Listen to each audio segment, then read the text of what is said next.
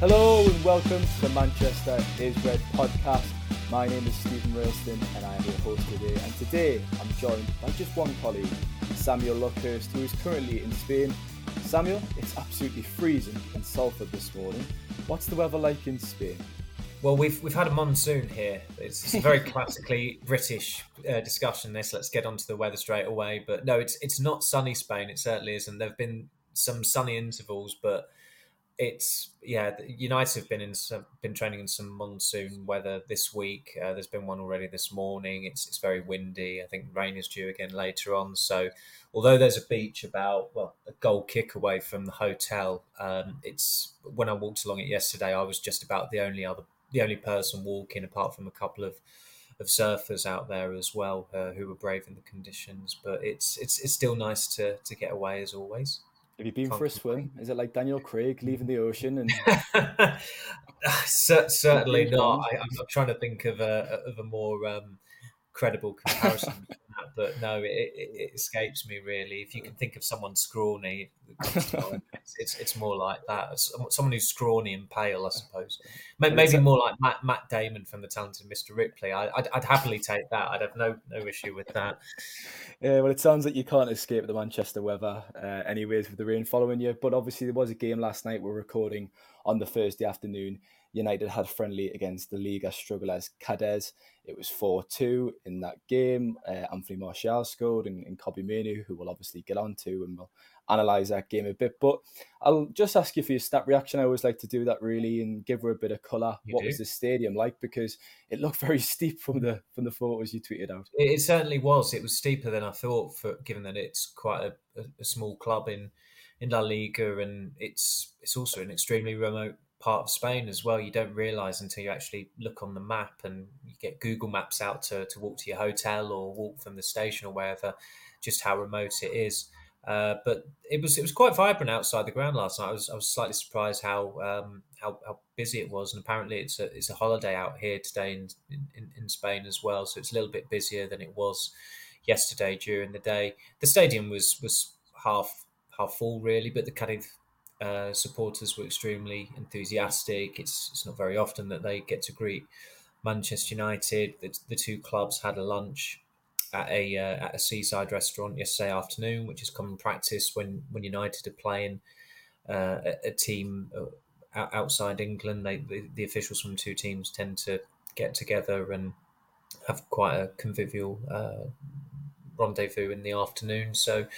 And also, I don't think there was a designated away section last night. I think if you were a United fan who wanted a ticket to the game and got the ticket from the club website, you were among the Cadiz supporters as well. But there were no issues. There were a couple of very beery United fans to our left with an Argentina flag out singing the odd song, but there was no hint of trouble whatsoever. It was a very It was just a very good atmosphere. A lot of kids also getting to see the game as well, which is is only beneficial after Florentino Perez said last year that kids don't have any attention span watching football. But the evidence last night would point to the contrary. I'm only 13 years old and I completely disagree with those comments, obviously. If we analyse kind of the positives from the game, Samuel Zidane Iqbal started in midfield alongside Donny van der Beek and Scott McTominay. He obviously made his first team debut against Young Boys last year under Ralf Rangnick. I thought he was obviously probably the big positive from that first half. Obviously, Garnacho was also good. So what did you make of his performance? Because he won the penalty for Martial. I thought he was composed on the ball and I thought he was quite impressive. He's a very accomplished young player, and it's easy to forget that he's still 19. I think people have been aware of him for a couple of years, maybe 3 years now. And when he has had those opportunities at first team level, albeit in friendlies, he's not failed to impress. He was very good on the tour. I thought he was very polished with his play. He was a bit more probing last night. I thought a bit more proactive, and that's obviously how he won the penalty. I remember doing a piece about him at the start of the year, and someone telling me that he idolised Mesut Ozil, but he based his game on Frankie de Jong, which obviously during the summer when he was playing well and you had that De Jong tedium going on in the background. It was something of a coincidence that United were playing a midfielder. Ten Hag was playing a midfielder who styled himself on the way Frenkie de Jong plays. And although it was just a half last night, and let's face it, we didn't learn anything new. There's a reason why we call it 5 talking points rather than 5 things learned, because I think for most games you don't really learn too much, and especially with last night's game, that was very much the case. But he's in that corridor of uncertainty, Iqbal, in that he's trained with the first team all season. He's not played very often with the under-21s. He was actually withdrawn from the under-21 squad. I think it was against Fleetwood in the EFL Trophy, which is a competition that he has played in the other 2 games of it, because you're coming up against senior professionals. But he was withdrawn from that because they thought he might be needed for the first team squad. But then Christian Eriksen recovered from illness, so he was able to be on the bench against Tottenham. And of course, Iqbal hasn't had a competitive kick all season, which is a pity and slightly surprising, given how well he fared during pre-season. But of course, United have strengthened midfield with Casemiro. They have got options there. Eriksen's been excellent. McTominay's he's fared favourably more often than not when he has started. Fred has probably produced the performance of the season from an individual in a United shirt as well against Tottenham. So there's not really a pathway there for him at the moment, but the feeling from the club is that it's beneficial for him to spend a full season training with the first team. And although plateau is quite a negative word, that was the word that was used to me. If he plateaus, that's fine as far as they're concerned for the next 5 months. Or more specifically, they're talking about if it gets to a point where they notice a dip, that's when there's a worry. But of course, they've not got very long to make that decision as to whether he goes out on loan next month or not, because, as I said, there have been occasions this season where he has been on the bench. He was on the bench against Fulham a few weeks ago. I think he was on the bench in all of the Europa League games as well. So the chances are he would be on the bench against Barcelona in February. And at United, quite rightly, the needs of the first team squad come first, as much as they want youngsters to develop and go out and embark on fulfilling loans in the Football League or the Championship level, most preferably, if we're being specific to English football. And it could go either way, really. I think that given that he made his debut over a year ago, it's probably in his best interest to go out on loan because he's not playing enough football, really. And the chances are when we're at Bolton next week, he'll be playing there. But then again, you look at it, the needs of the first team with that Burnley game the week after, which players from the World Cup are going to be back. It feels like he'll be on the bench for that game at the very least, but the way he's playing, you could make a case that he does somehow get a start, although I think given that Christian Eriksen's already flown back from Qatar, you're probably leaning towards McTominay and Eriksen starting in that game. But with Iqbal, he's a talent. He looks really good, and there's certainly, I think there's some hope there that he could have a career at United, but he needs to be tested at that proper level now. And I'm not even talking United first team level. I'm just talking first team level at a Football League club. But he might have to wait until the start of next season for that. Yeah, it'll be fantastic to see him on Tuesday night, as you've just mentioned. We're obviously heading to Bolton in the famous Papa John's Trophy, so that's an exciting trip for you. Is it the University of Bolton Stadium now? Is that what it's called? Oh, I couldn't tell you, but it'll always be the Reebok, won't it? It will. I hope Dan Murphy's not listening, but if anyone knows, he will know. Yeah, he'll have a heart attack of that. Obviously, you've talked about Garnacho there. It does seem like they're taking the kind of Garnacho approach with Iqbal, keeping him around the first team and developing that way. I wanted to talk about Garnacho. Yes, he was bright in the first half, but obviously he didn't really pull up any trees, really. But I was going to ask, is that left wing position going to be his when football returns? But before I ask you that, and we'll touch on how Toothless Alanya's been and Sancho been out of form, I was going to ask you, can you remember the last time Anthony Alanya scored in a competitive fixture for Manchester United? And I'll give you a moment to think about it. Was that Atletico Madrid? There you go. Well done. Very well done. Chapeau, we'll say. So you're going back to February, which is obviously a major issue when he's one of 6 forwards. And however you look at it with those 6 forwards, there is an not an asterisk as such, but there is a caveat with each of them that Anthony has missed the last 5 games, so he's had his own injury issues. Marshall's had his own injury issues. Rashford, people still seem to always want to start a new debate as to where he should play. I still maintain that his best position is on the left wing, but there will be occasions where he has to go to the centre. Sancho, of course, has been missing for quite some time now, and he's doing his own individual training sessions in the Netherlands. And Garnacho, he's not even at an age yet where Cristiano Ronaldo was when he first signed for United. That's how young he is. So, look, we've talked about it ad nauseum about the need for a forward, but the case is extremely compelling as far as January is concerned. We'll move on to Kobbie Mainoo then, Samuel. In the second half, Ten Hag made 10 changes with multiple of the youngsters who won the FA Youth Cup last season against Nottingham Forest coming onto the pitch. So that was very exciting. And within a few minutes, I think Kobbie Mainoo danced around and kind of evaded his marker. And yes, he got the fortune of a deflection, but he did well to fashion the opportunity, I thought. So do you really think he's possibly the leading light of this age group? Because whenever I've been to the under-21 games this season, that's what it kind of feels like. And when he gets on the ball, it seems like something's going to happen.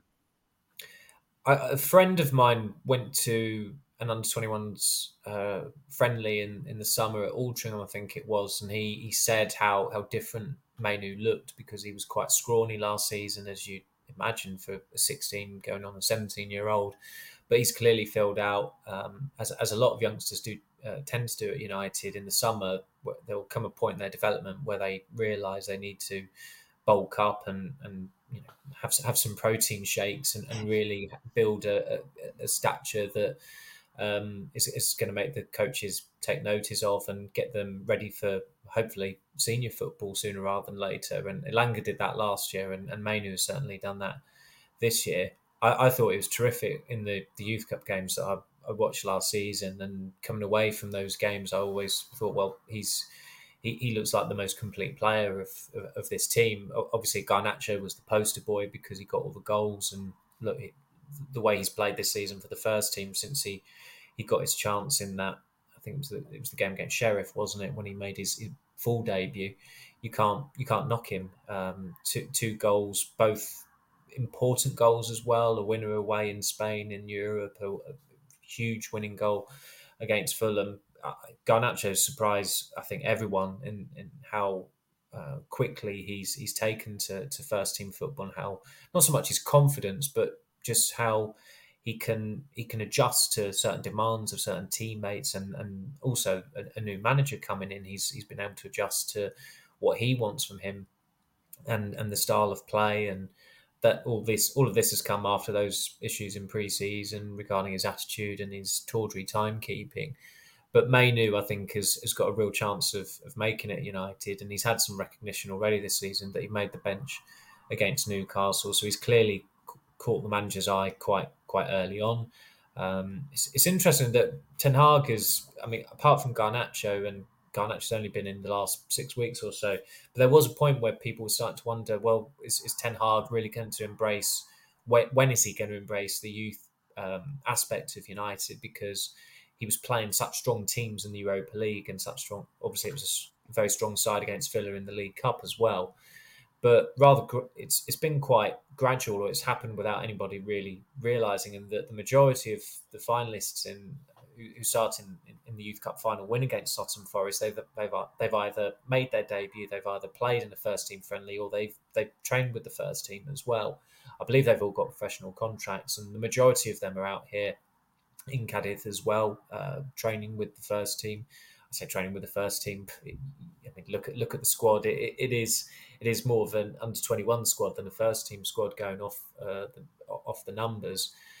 But Mainoo is the one who, since I first saw him, I thought the other interesting thing about him is that, and it's the same with Daniel Gore as well, is that United is starting to develop midfielders who are more modern. You go back to 2011 and the brilliant Youth Cup winning team they had then of Pogba and Tunnicliffe and Ravel Morrison. Those three midfielders, and I know Morrison was more of a playmaker, but they were the middle three. those middle three compared to the middle three that won the Youth Cup last season, it's just shows the difference in generations and how football has evolved. And watching Mainu and Gore, they play more like Spanish midfielders because clearly the academies in England have felt the need over the last 10 years to adapt to new ways of playing because that's the way the game is played. And I suppose the irony is Spain went out of the World Cup the other day and were pretty tedious to watch during the World Cup as well because it's all about pass, pass, pass, pass, pass.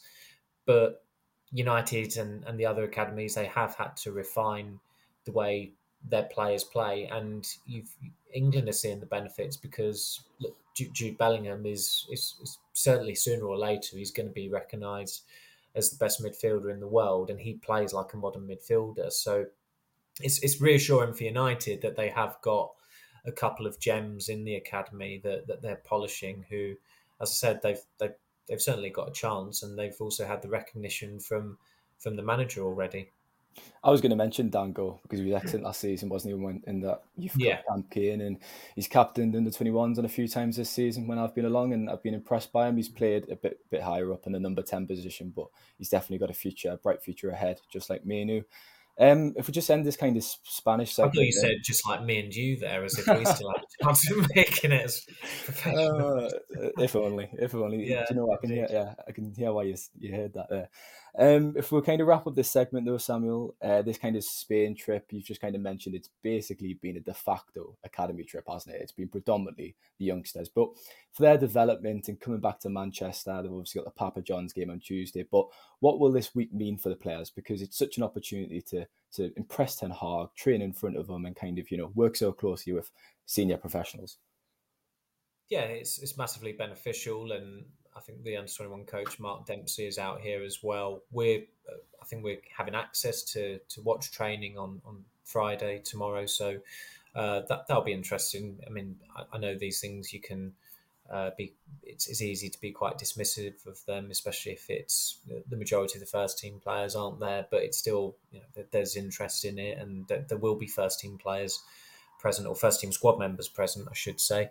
And look, I think it's important, the MEN obviously when it can, and it almost always can, it will send to youth games or reserve games, and you do get a bit of satisfaction from being able to go to a game and see a young player, and you follow his progress, and then he gets in the first team and he makes an impression, then he becomes a nationwide success, and then he becomes a worldwide phenomenon.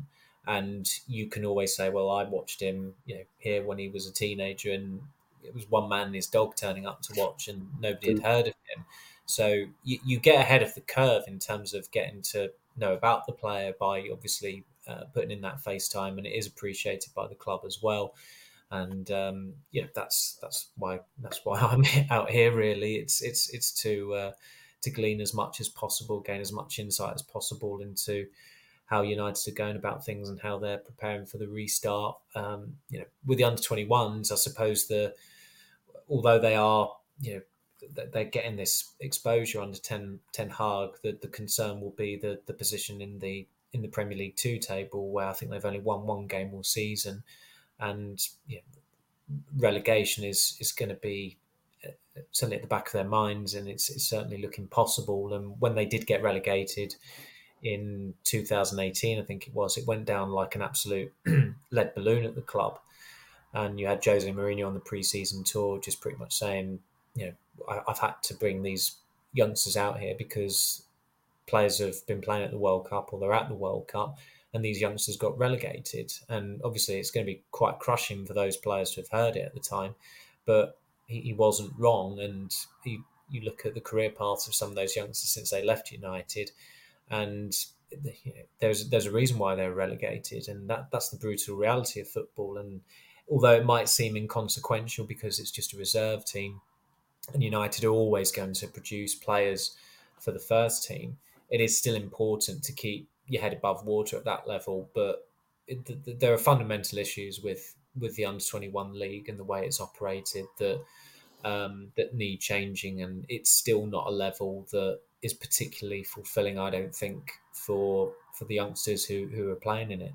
No, I'd agree with that. And I think as the season goes on, I think you'll see maybe Iqbal drop down for a few more games and Palestri if things are starting to become a bit serious. And, the status in the Premier League too is becoming vulnerable as it currently is, obviously, because it's not been pretty sometimes this season going along to Leeds Sports Village, as you can imagine, looking at the results.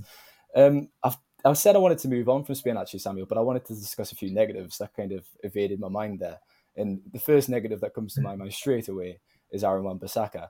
He's played 4 minutes this season against Liverpool. He came on in the kind of latter stages of that game. He's been injured for most of the season with a back injury. He comes back into the side. Look, it's an opportunity to prove people wrong, to remind people that he's still got a bit of talent, but he wasn't very good last night, was he? No, and as you say, you can play as well as you can do in these games, and it's probably not going to make much of a difference. And everybody knows that Diogo Dalot is going to start against Nottingham Forest on December the 27th, unless he's got a raging hangover from Portugal winning the World Cup. So with Wan-Bissaka, he's kind of damned if he does, he's damned if he doesn't. But the way he applied himself was just woeful. For the second goal, looking on the highlights on the clip, we didn't have any monitors in the stadium. We didn't. The big screen didn't show the goals either. So you only. I'm not going to be looking for an illegal stream of a rerun of Man United Cadiz, put it that way. But what I could see on YouTube, it didn't really show enough from the second goal, just how disengaged he was tracking back. And he wasn't the only one. You only have to look at McTominay tracking back. For some reason, he decides to go down the gears rather than up them, shadowing, I think it was Lozano who scored the goal.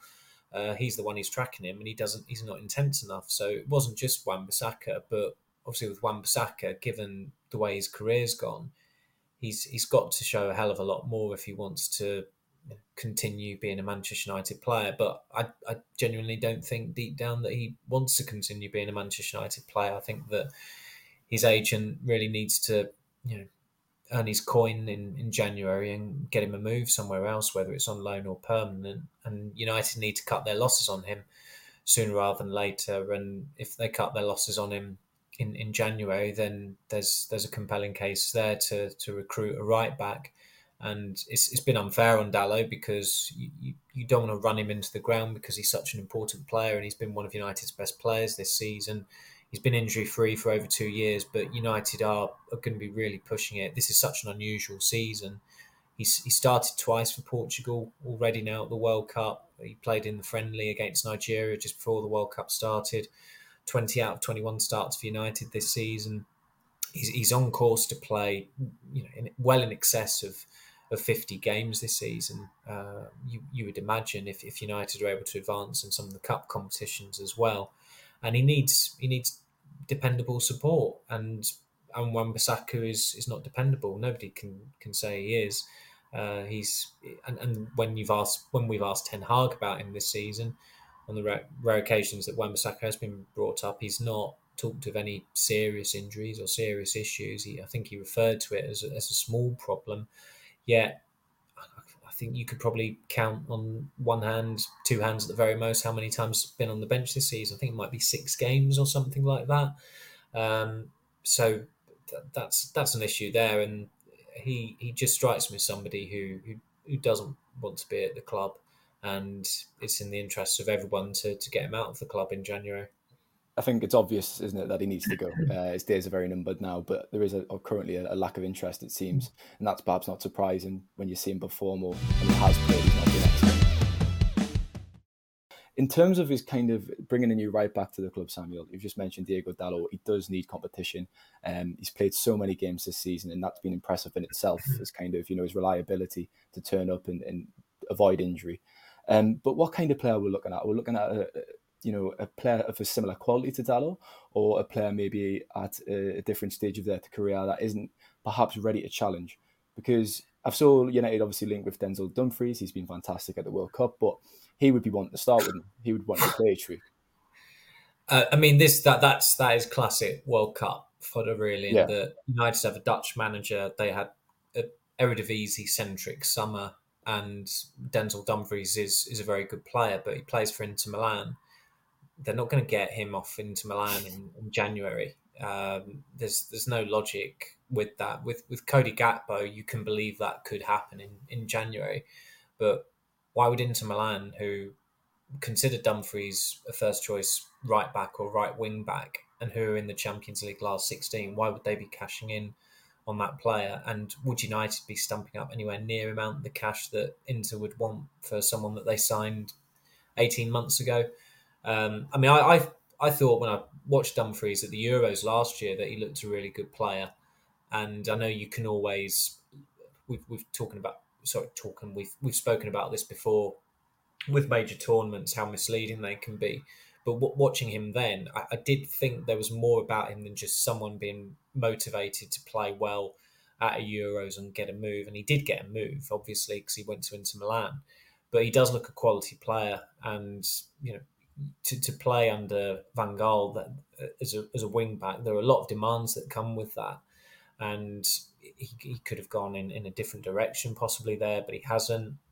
And but that being the case, we can talk about Dumfries as much as we can. United are bound to be linked with Dutch players every day, every hour, every week these days, because they've got a Dutch manager now, and because of the way they operated in the transfer window. It's interesting. I mean, speaking to someone at United, they said they can hit a button and a list of solutions will appear for whatever position they want to strengthen in January. So you would hope they were in that place as well, because they should be. They need to be prepared to be able to whistle down a short list of players that they could go for that are attainable. Off the top of my head, it's difficult to surmise of someone who really fits the bill, but that right back has got to be. You could talk about a loan in January, which is always something that clubs tend to consider if they are in the market. But come the summer, they are going to need someone permanently because you can't just continue operating with one right back. And that one right back, incidentally, is strangely out of contract in June. Technically, he's obviously United have got the 1 year option on Dalot, but they really need to pull their finger out there and get him tied down on a completely new contract, because he's not just had a good few months under Ten Hag. He's impressed an awful amount over the last year or so. And you just look at the clubs that have been interested in him. Milan wanted to re-sign him. Dortmund were interested. Roma, Barcelona are interested in him at the moment as well. He's ousted João Cancelo from the Portugal team. So that's probably the priority, I would say. It's to get Dalot now down on a new long-term contract rather than necessarily,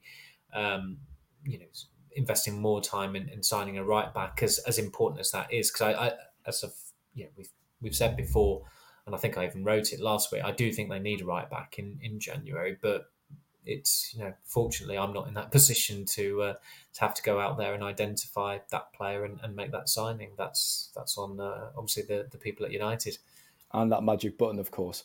Indeed, yes. Yeah, Kieran Trippier would have been an outstanding addition, I thought, last year, and Solskjaer's last summer, but that ship's well sailed, hasn't it? I think his quality and his leadership would have really, really helped that dressing room, especially last season. I agree. Yeah. If we stick with the kind of Dutch contingent then, the Dutch theme, Ten Hag said after the game that there were plenty more negatives than positives. And I really liked how critical he was, actually, Samuel, after the game. That's been kind of absent at United the last couple of years. I think you wrote your lunch piece about that as well. But one of the negatives as well, like I just said, keeping with the Dutch, was Van der Beek.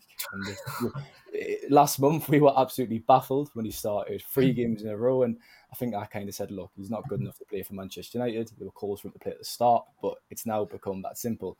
His days at the club are now very numbered, surely, on the Samuel, just like Wan-Bissaka. He was always going to start last night, because it would have been strange if he hadn't. But again, if he'd played well, it wouldn't have made any difference to my perception of him and how other people who are sound of mind view Van der Beek. He's not up to it. It's the people who think that he can still cut it for United. They're probably beyond help, really. It's quite interesting. This you occasionally see it. This use of the word agenda. Essentially, if you're accused of having an agenda, that's because you're criticising a player who someone is a fanboy of. That's the rationale of it. That's the way it works out. I mean, I can't recall a single thing that he did last night that was worthy of note at all. And it was only 45 minutes. It was a friendly that nobody really cared about, that had no major significance. But again, coming back to the point you made about Ten Hag, that is one of the best things about Ten Hag. He's critical in victory, so you can imagine how critical he is in defeat. And he was last night. He accused them of sleeping, not being awake. It was unacceptable. He's used the word. I don't think. He's definitely said unacceptable previously this season. I don't think he's quite gone as far as unforgivable, but Van der Beek, just every time I see him, if he's wearing a red shirt at Old Trafford, he just blends in with the whatever empty seat there is. If he's wearing the white kit, he's ghosting through a game. If he's wearing the green kit, he just blends in with the pitch.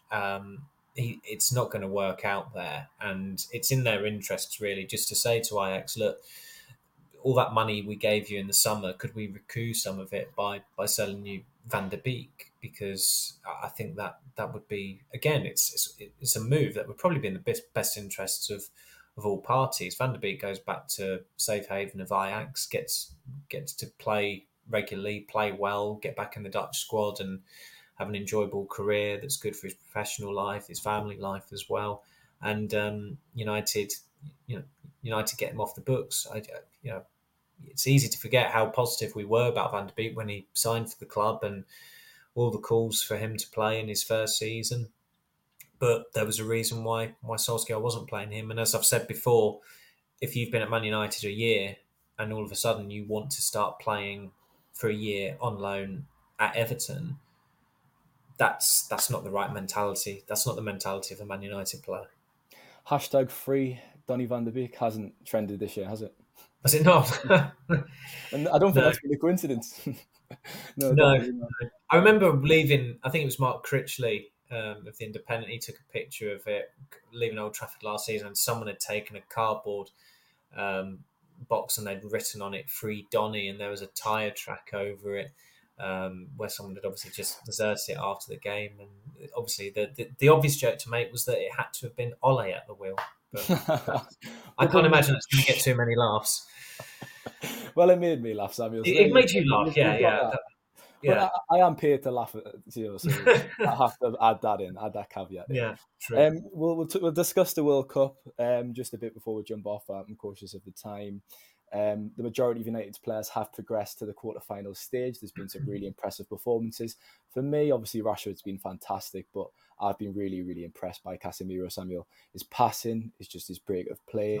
And I think he's been Brazil's best player. And that's such a statement considering the array of attacking talent they've got, that Casemiro can come in and look that good. So who's really stood out to you, and how happy have you been, or pleased, sorry, is probably the word, with the players' performances, because it's promising that they've continued that form at this tournament? The majority have been impressive. It's difficult to think of a United player who's not impressed at the World Cup, even those who've already been back to Doha Airport and long since left Qatar. Pellistri was okay for Uruguay in the three appearances he had. Eriksen was certainly one of the better players for Denmark. I did find it strange some people actually seriously tipping Denmark to win the tournament before it started. I couldn't quite understand that. I mean, dark horses, that status, they're always assigned the status of dark horses, Denmark. I could just about understand that, but obviously they went out early, and Australia did phenomenally well to get through to the knockout stage. And of those still in it, Martinez, I don't quite understand why he's not starting for Argentina. I think his interventions or contributions defensively have been by far the most impressive in their games. He's by far and away a better centre-back than Otamendi or Romero. I know Otamendi and Romero have struck up a good partnership under Scaloni, and he's clearly wants to continue with that. But Martinez came in for the second game, and then he was back out for the third game, so it was a bit befuddling. But when he has played, he has done very well for Argentina. I suppose Antony's been on the fringes. He's not done a great deal for Brazil, but Brazil have got such an extraordinary array of attackers there that he was always going to be starting on the bench. Fred's had some minutes, but as you say, Casemiro has been excellent. You knew that he would be starting for Brazil, and it was telling in that game against, I think it was Switzerland, wasn't it, when he scored the winner, that the other two midfielders, was it Fred and maybe not Paqueta? I can't remember if Paqueta started, but it was another midfielder who started. They both came off, but Casemiro stayed on, and there's a reason why. I know he got the goal, but he's so vital at both ends, and he's I think he's clearly surprised everybody just how good he is in an attacking sense as well. The way he uses the ball, it's always forward passes, and he's so positive with his intent. The English contingent have done well. Rashford's an interesting case because I thought in that game against Wales in the first half he was a bit sloppy, and he should have taken the opportunity that came his way. He waited far too long to try and clip it past Danny Ward. But obviously in the second half, he got the 2 goals, 2 goalkeeping errors, but nevertheless, to become the only other United player to score 3 goals at a World Cup, other than Bobby Charlton, is some going. And Maguire, and I think Luke Shaw has probably been a bit of an unsung hero for England, that he's been very consistent. He's never been of a man of the match level, but he's not done anything wrong, I don't think. And his energy and his stamina and the consistency of his performances have been really impressive. And he was playing well for a month or two for United going into the World Cup as well, which has clearly helped him because he had a dreadful start to the season. I don't think Malasia's even played for the Netherlands, has he? That's what I was about to say. He's not played a single minute. It's funny how it works, isn't it? Because he was brought off 2 games in a row, Man City, and in Cyprus, of course, and then he's lost his place. And look at him now, kind of thing. Shaw's excelling, isn't he? Well, Malasia's not getting a game. Exactly. That's how quickly things can change. And I think Fernandes has had almost a quietly good tournament. I know he got a couple of games in the win over Uruguay, so it's not exactly having a quiet performance, but he's had an okay first third of the season with United, but he's excelling for Portugal, and unsurprisingly, Portugal are better off without the prima donna Ronaldo starting up front as well. So for those still in denial and still berating Erik ten Hag for doing the right thing time and again with Ronaldo, I don't think they can really continue with their vain quest that Ronaldo is still the be-all and end-all for the teams he plays for. And again, this is a player who's looking to move to the Saudi Arabian League, which is effectively him confirming that Ten Hag was right. And last but not least, as we just touched on earlier, Dalot, he's had outstanding contributions in his 2 starts for Portugal, and it's interesting the way he's been eased into the team. It's a little bit similar to the Euros in that he made his debut in the 3rd game, then he started the knockout game against Belgium, and at this World Cup didn't play in the first 2 games. Started in the game where there was rotation for the Korea match because Portugal had already qualified, but he put such a compelling case to start that he started the next game against Switzerland, and Portugal ran riot. And it's no mean feat ousting a fullback as brilliant as Cancelo as well. But the feeling in Portugal, speaking to some people out there, was that Dalot should have started the tournament with Cancelo possibly on the other team. But it bodes well for him that he's come in and Cancelo's gone out. I'm not sure Cancelo can actually defend watching him at this tournament.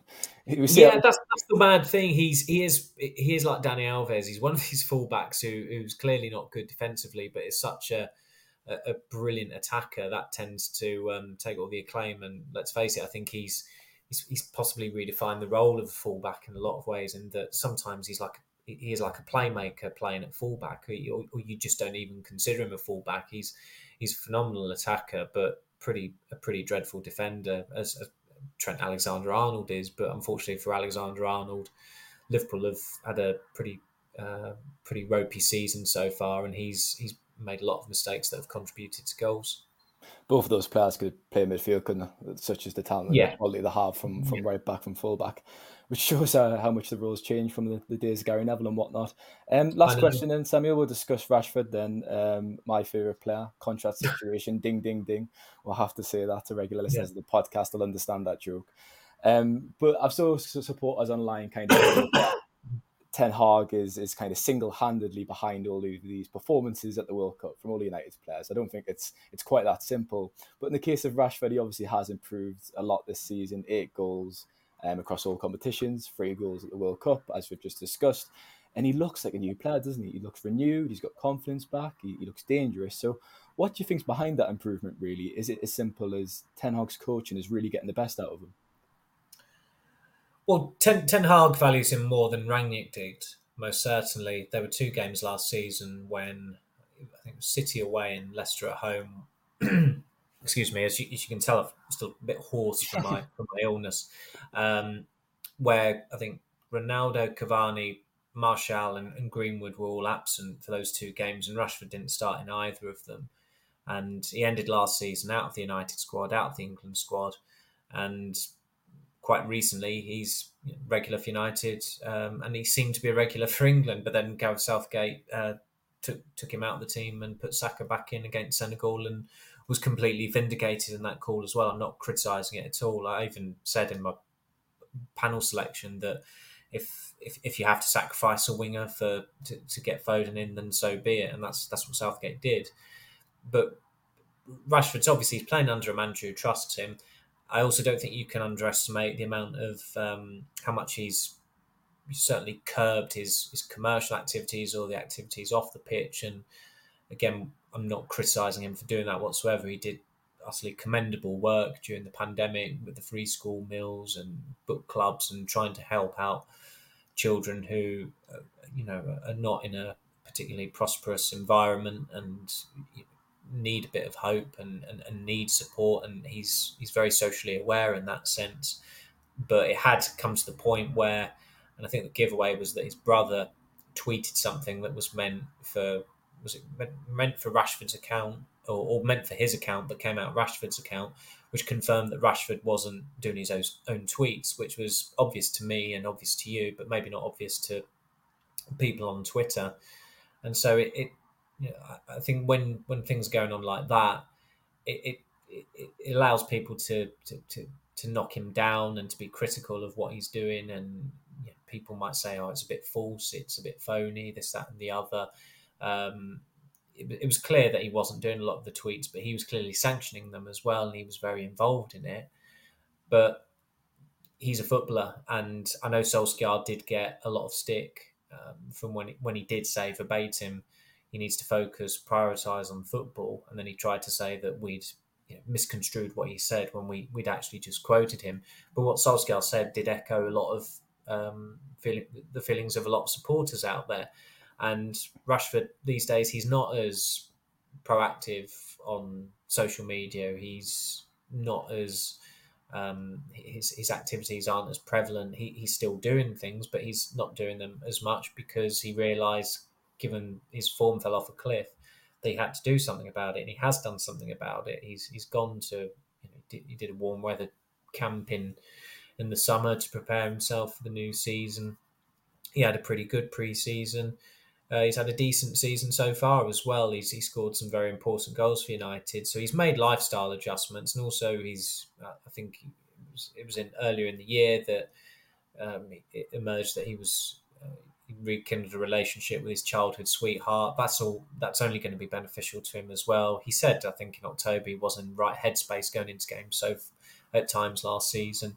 So if your mental well-being is in the place where it needs to be, you're likely to play well. So he's made adjustments to his life, and all things have happened to him for the better, and he's playing better football. So there are a combination of things, but ultimately it falls down onto the player to really produce and deliver. So as I'd have said that he deserved the criticism for his poor performances last season, he deserves the praise this season for the improvements in his game. I think I need to get back with my childhood sweetheart to improve my outlook. That might be the answer going forward, do you reckon? But if that was a panacea to everyone's life, I think there would be a lot of couples rekindling relationships from 10 or 20 years ago. Yeah, maybe it's scientifically proven. Who knows? Maybe that study will emerge in the near future. That's probably dangerous territory, and we'll not get into it because Yeah. it is the end of the podcast. So thank you very much for your time, Samuel. Thank you, Stephen. Thanks to listeners. Take care.